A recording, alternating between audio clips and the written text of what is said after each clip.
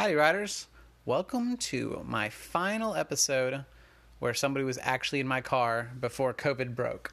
So next week, I'm not sure what we're going to do. I'm hoping to maybe talk to some winemakers remotely, but tune in and see where that goes. But for now, I had an amazing guest in the car with me, who is Nicola Lenci, who is the owner of Fattoria di Magliano, which is in Maremma, which is in Tuscany, which we'll hear all about.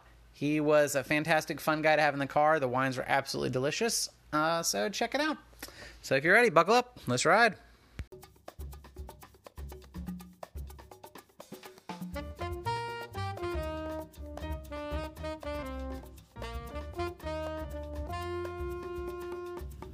The world we live in is an amazing one, full of passion, wonderment, and of course, fine wine. This is the story of one man's journey to fully understand and appreciate that world. So kick the tires and light the fires. It's time to ride between the wines.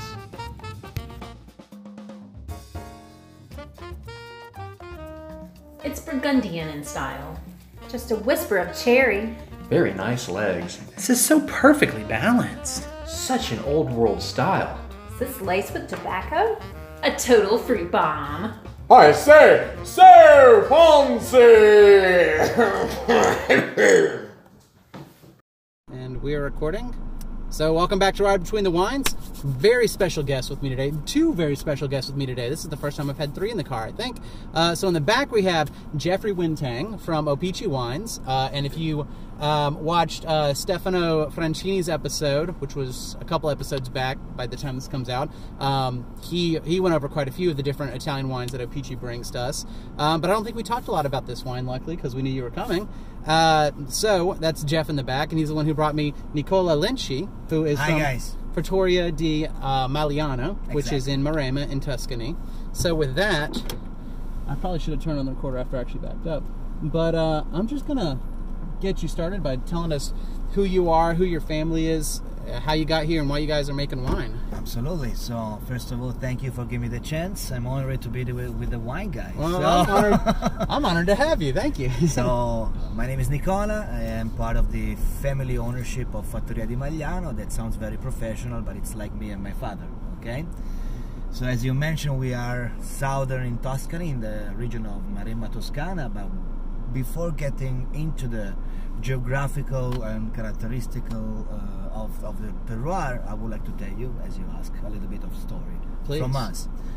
So the region is pretty young about winemaking, as my family is pretty young into the wine business. Mm-hmm. So my father, for all of his life, he was a shoemaker, a shoe designer. So when he was 22 years old, he's established his own shoe business, his own industry. And for 25 years, he was running the industries and selling shoes all around the world. So what's happened? He was a world traveler for pushing the sales and for represent the brand. So actually, when you travel more than 200 days per year, what's the best way to be indulgent with yourself? It's a good call. Having good bottle of wines, experience very good restaurants. So that's how he became a foodie and especially a wine lover. Okay. And especially he was so charmed about the French wines, which sounds weird for an Italian. Right. That's a real startup for him. So for him, the best wine in the world are Bourgogne, for instance. Especially because he's not only a wine geek, but he's a wine drinker. Mm-hmm. So he likes finesse into the wine. So after all this traveling and experience these wines, he had some interest into becoming sommelier for fun.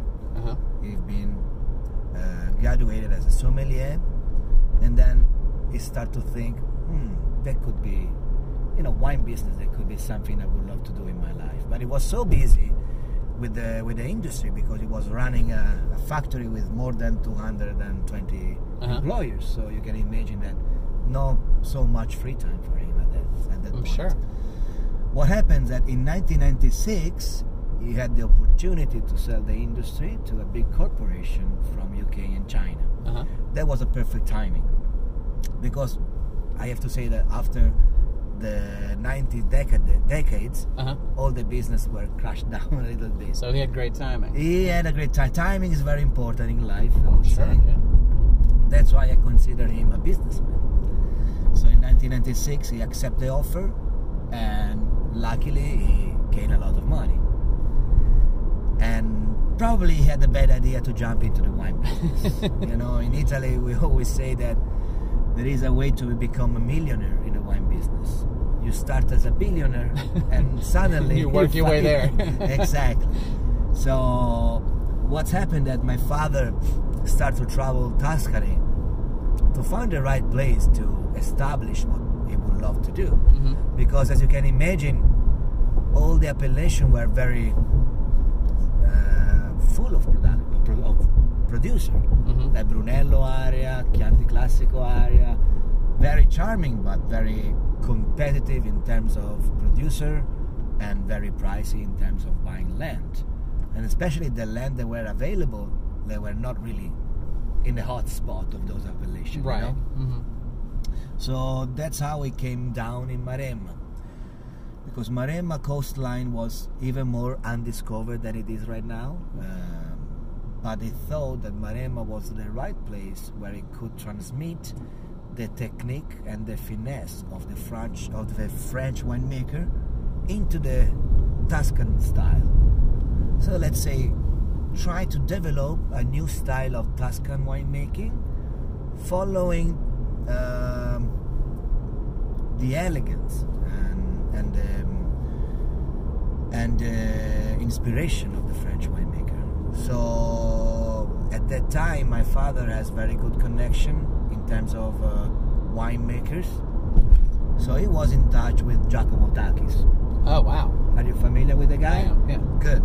So Giacomo, for the ones who are not familiar, we can say he's one of the most historical winemaker since the 80s in Italy. You know? He was the creator of the Super Tuscan style, to be simple, but he created a lot of very well-known brand, like, I don't know if I can mention some brand. You can say, go ahead. Okay, so like Argiolas, he created Touriga. Okay. Or he was very famous in Friuli or in Sicily. So, let's say a very well-known winemaker, not a rising star, but an established star. So at the time, my father and him, they were sharing passion in watch collecting. So something a part of wine business. Right. But he was able to ask to Giacomo to come down in Maremma and give some tip. What That's kind of tips? great. Yeah, it's not bad. It's not a bad That's start. not a bad start, yeah. Yeah, so my Giacomo came down and he started to give some advice to my father, like where you can plant these grapes, what kind of grapes you can plant over there and over there. Because he knows that my father was wanting to do like different style of wine, and especially focus also on French grapes. Because at that time, French grapes on the coastline of Tuscany were already famous, especially in Bulgari area, famous Super Tuscan style. So he wanted to do something similar but different in the same way, unique. And Giacomo for sure was the right man to ask for advice. So I came down and gave the tips, and at the end of the day, my father asked to him, Giacomo, please, would you like to become my winemaker? And obviously he says no. Right. I was just going to say. So Giacomo was already, I'm not going to say old, but you know, mature and very, very busy and famous. Yeah. So he said, I don't have time. Probably I'm going to cost you a fortune. I would like to taste probably your wines once in a while and give you some advice. Right. But the best advice I can give is to pick up some of my students that need to be introduced into the wine business. So there was a short list of students, and you know, the legend that my father always told me is the list was made by 5 people, 4 guys and 1 lady. So guess which one my father picked up? I like your father. Yes, you gotta meet him. Maybe once in the future, hopefully very soon. When I stayed at that guest house you're talking about. You are more than invited to come. So that's how we get in touch with Graziana Grassini. So that time Graziana was very unknown because she was, I mean, she's still young, but she was a girl. Mm-hmm. And she was involved into, she has a chemical laboratory of analysis. Okay. So that's how we start to get in touch with the wine business, analyze the wines for the wine producer. So since 2001, which is our very first vintage ever produced, we've been cooperating with Graziana. So to me, it's a proud to say that we hopefully gonna celebrate our 20th anniversary this year, this vintage with her, which is great in the wine business to be so stable with a winemaker consultant. Yeah. Because it really transmits the identity to the wine. And being a young winery, we grown up as a winery as she grown up as a winemaker. So we have a very solid relationship. That's great.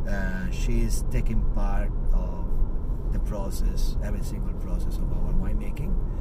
She also considers herself fairly part of the family. Mm-hmm. So that's what makes the difference, because now she's very well known in Italy, very much well known. Yeah. So she's consulting for a much bigger company, a bigger brand than we are, but she's still very, very close to the family and to the project. She considers Fattoria di Magliano her baby project, you know? Yeah. Now he's grown up and he's becoming a beautiful man, probably. Well, I love Not that. like us, but Yeah. like Well, someone that else. takes a lot. Yeah. So yes, that's how we started to work with Graziana, and Graziana is a bless for us because she's living only 45 minutes away from our winery, which does mean it's a real winemaker. She's not just coming in and out once in a year. Right. You know, it's not a VIP winemaker in that sense. So I like her because she's very down to the earth, but she's very knowledgeable. I met her when I was probably 15, 16, so she considered myself a baby for her as well. So that's how we started with her. Well, that is a perfect time for us to finish up for our first segment. Don't go away. We'll be right back. All right, we are back in the car for a quick segment, and then we're going to grab a little pranzo because I am hungry. But I was hoping in the space on the way over there, you could just talk about Morellino di Scanzano, DOCG, and what that is. Yes, for sure. So the Morellino di Scanzano, as you just mentioned, is a DOCG. So for everyone who doesn't know what does it mean, DOCG is a certification by the government about a certain grapes growing in a limited area and taste typical. So the Morellino di Scanzano has established as a DOCG, one of the newest in Tuscany in 2008. One of the newest. One of the newest, actually, yes. So we are the new kids on the block, I would like to say. Uh-huh. So the Morellino is never being 100% of Sangiovese, but actually, and it's a blend. So it has to be based on 85% of Sangiovese grape, and then there is a selection of several different grapes that you can pick. Actually, personally, we do a 95% of Sangiovese, and that will blend a Syrah. Mm-hmm. But talking about the Morellino, generally speaking, the Morellino is a very unique style of a traditional appellation. Why? Because when we refer to the DOCG in Tuscany, we always think about Vino Nobile, Brunello, Chianti Classico. So big guys, big wines. I mean, important wines for special occasion. The Morellino di Scanzano instead is an approachable style of wine that is made to be drink every day, as we like to do in Maremma.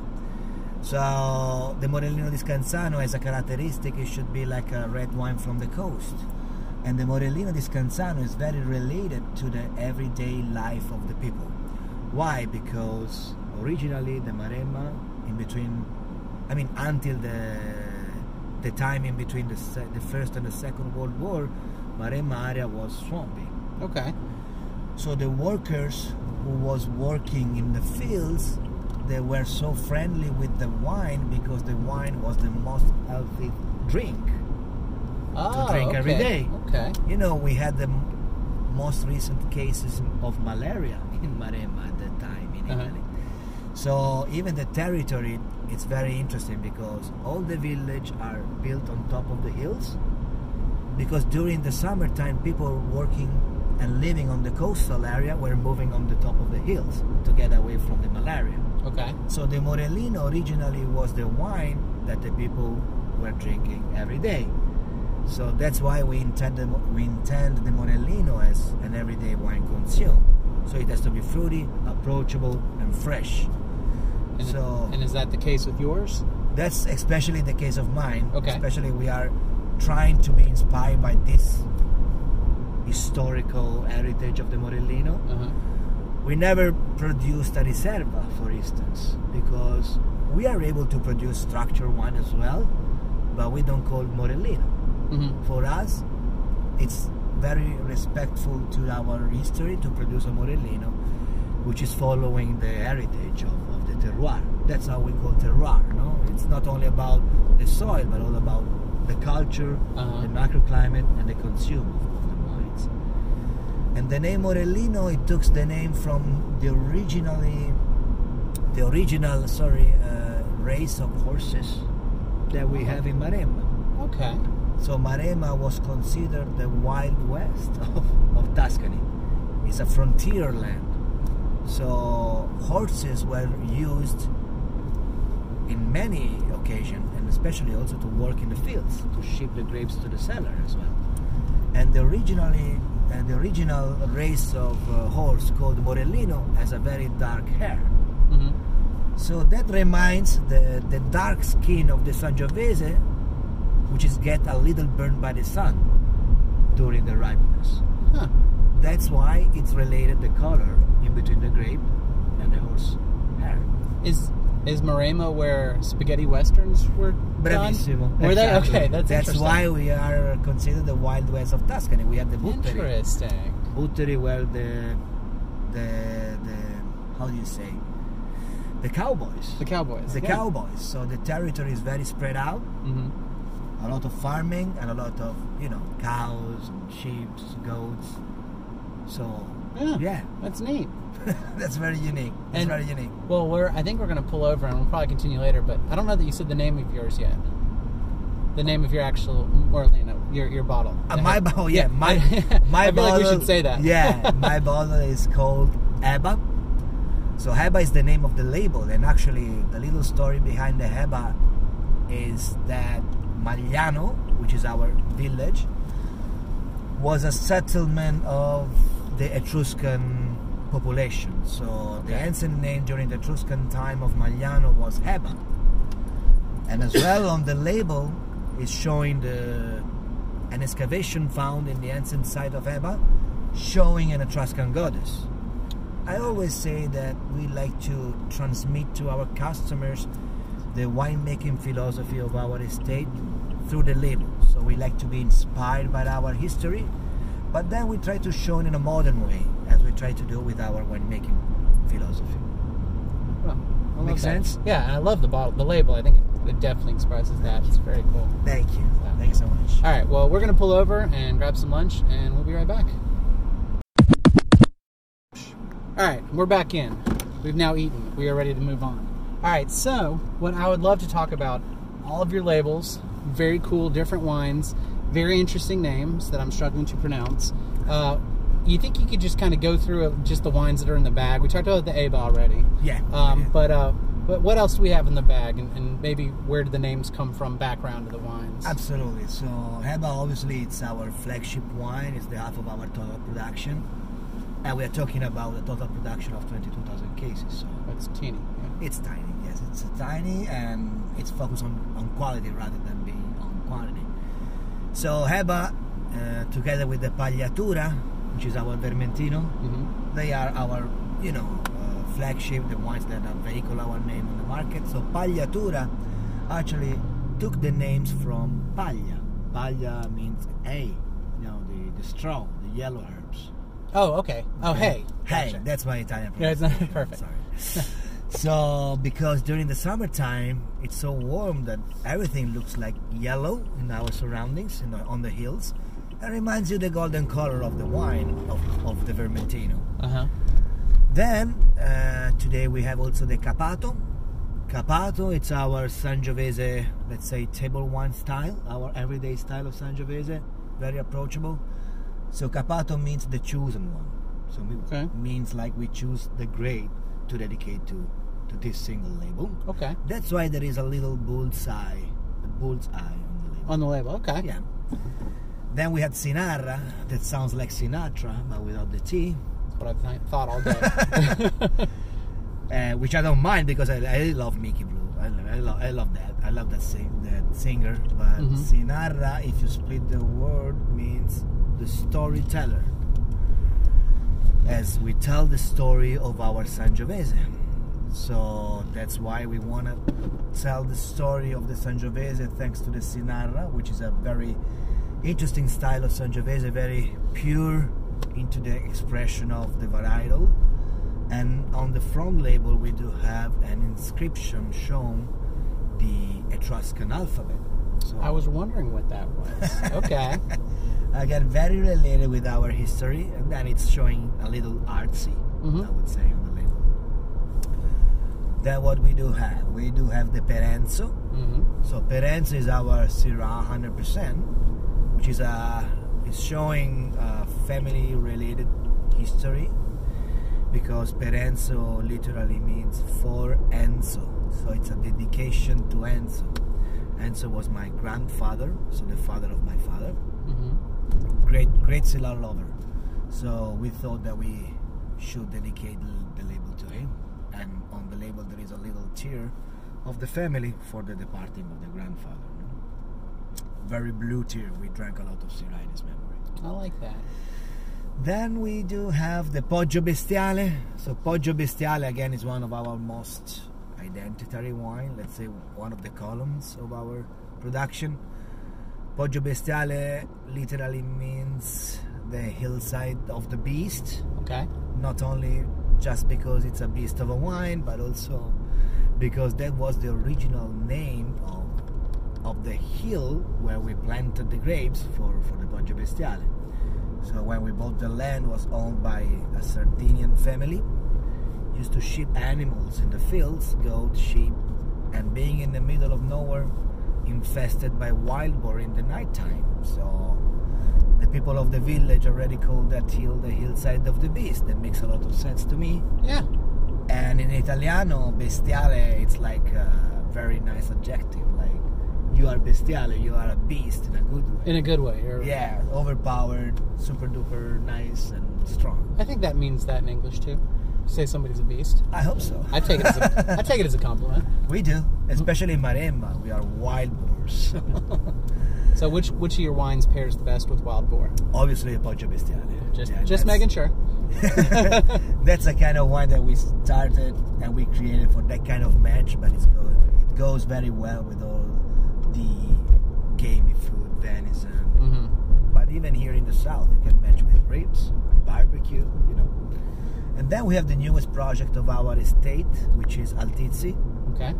Our Cabernet Franc 100%. So Altizi is another wine that take the inspiration for the label from the Etruscan heritage. So on the front label you get a medallion that was founded in our village in the 1800s, and the historical started to translate the Etruscan alphabet thanks to that medallion. That's cool. So I will say that with that wine you can start to be familiar with the Fattoria di Magliano wines. Where is the medallion? It's actually in a museum. Yeah. No, But I'm not in Maremma, or yeah, in Maremma. Yeah. so it's kind of like the Rosetta Stone. Bravissimo, Yeah. exactly. Cool. It's a start-up, for the understanding of the Etruscan culture. I love it. And tell me about the Cab Franc. Well, the Cabernet Franc that we are producing is exactly the same Cabernet Franc that we are using for the Poggio Bestiale since the beginning. With the Poggio Bestiale, we do a blend in between Merlot, Cabernet Franc, Cabernet Sauvignon, and a little percentage of Petit Verdot to complete the blend. But we vinify the grapes always separately. So that's the way that we can do the blend every year. But that's the way that allowed us to try single barrels So vintage by vintage, tasting the Cabernet Franc, we thought it was really unique. I mean, at least unique, very interesting. So we did some investments, and finally in 2015 we released our very first vintage. And when I said investment, I'm talking about 6,000 bottles per year. Well, per year. This is the first year, so we'll see in the future. And it's a Cabernet Franc very unique, showing the modernity of Maremma because it's so food forward, great mouthfeel, not vegetal at all. It's not vegetal at all. It's very nice. Yeah. Very much into the herbal notes. Yes. I would say fruit and herbs. In our coastline, they're growing widely. Thyme, rosemary, oregano. So I think this is a great mark in the lineup of our winemaking production. Well, we're here, but all those wines are delicious, and we'll probably talk a little bit more on them later. Thank you. Ciao. All right, let's finish up. All right, so we're back in the car with probably our final segment. We've talked about all of your wines. One thing I think that we didn't touch on enough that I'd kind of like to hear a little bit more about is Maremma. We keep talking about Maremma as southern Tuscany, but geographically, where is it? A little bit more about the land, maybe the culture there. Absolutely. So what's about Maremma? What makes Maremma special? Probably, first of all, the geographic location, because if you think about Tuscany, we are sited in the deepest southern corner of the region. Okay. So let's say we are more nearby Rome rather being near to Florence. You are closer to Rome than you are to Florence. Exactly. So let's say only 1 hour 45 minutes northern than Fiumicino Airport. So what does it mean? It means that we are southern than Chianti area, more than 225 miles. I had no idea you were that far. So that makes us very different, totally different microclimate, different latitude, and obviously we are sited on hillside, as you can imagine Tuscany is made by, but those hills are descending to the coast.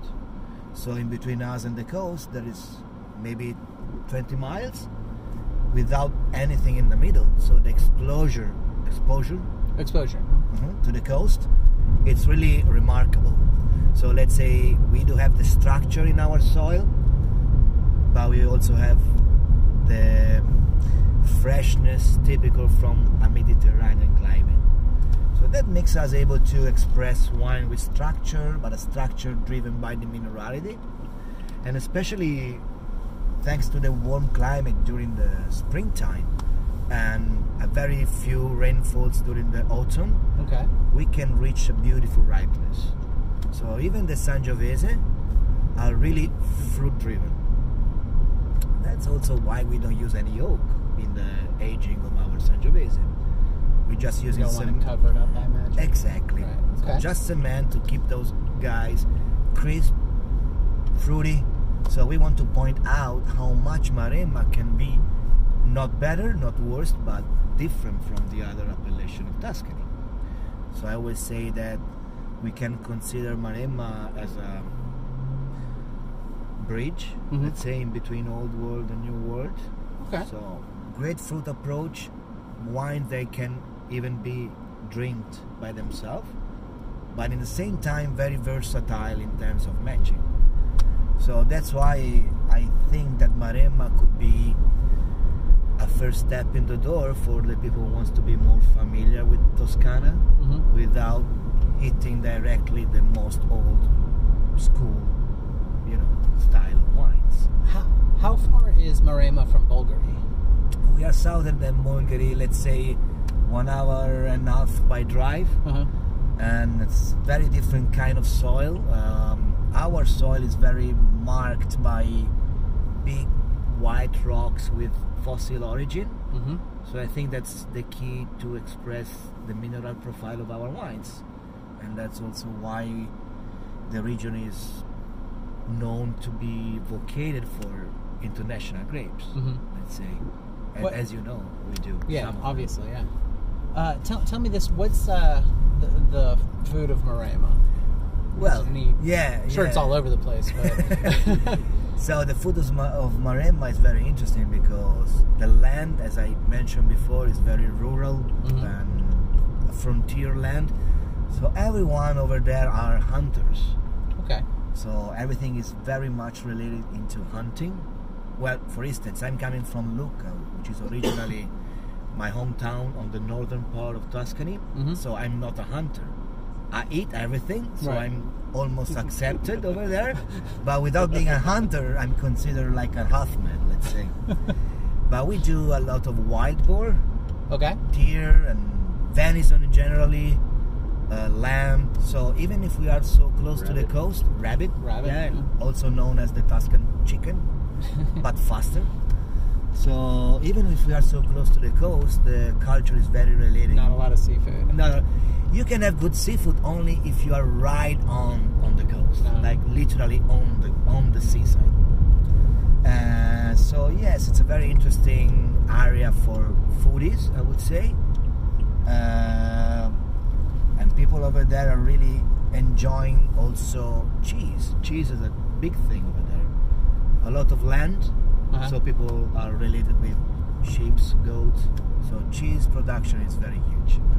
All over the styles, hard cheese, soft cheese, everything. Or is there- Especially ricotta, fresh ricotta, and pecorino. Those are the most typical ones, which are, in my opinion, they match very well with the wines that we produce. Oh yeah, Pecorino's perfect. Yeah. With reds especially. Well, we are very close to your hotel here. In the last 30 seconds, is there?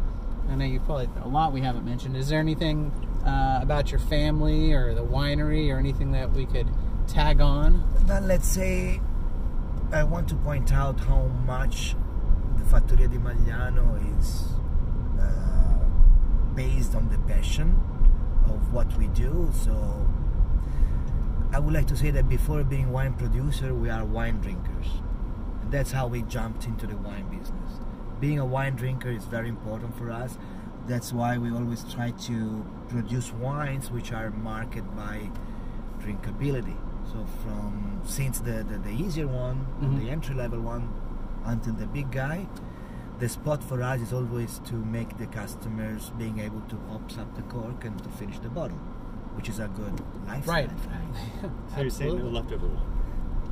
Yes. Yeah, leftover wine doesn't exist in this family. I'm getting that quick. Exactly.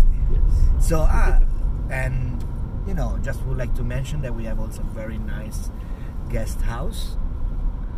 So that's where I'm going to be staying next summer. Exactly. Is that, You are my new ambassador. tell me about your guest house. We do have 11 rooms and 3 apartments. It's literally a terrace overlooking the coast. So you can lay on the patio having a nice glass of Vermentino. And especially we have also a nice pool in the middle of the vineyard. So it's not a bad place to be. Vermentino and a pool seems like a perfect... Yeah, good match, Yeah, right? this is a good match right there. Made in Cielo. So, well, thank you very much. Thank you, so happy to Mr. have you Wine in the Guy. car. Yes, sir. And until next summer when I see you in your pool. Great pleasure to meet you. And thank you, Jeff. You didn't say much, but thank you No, for arranging this. And there you have it, the last episode that I had filmed. Next week we're going to do something a little bit different, hoping to speak with a winemaker virtually, but I'll just keep an eye out for it to see what happens. I'm not sure how technology will play with me for that one. If you enjoy this podcast, please tell your friends, like it, subscribe, share it, write good reviews, etc., etc. If you're only listening to this and you're interested, it is now on YouTube, so you can actually see the podcast on YouTube. Just Ride Between the Wines on YouTube. All of the ones labeled as Season 2 will be the ones that are in video, which is, I think this is episode 10 of it. Other than that, I look forward to seeing you next week. Stay safe out there. Until then, chin chin. Cheers!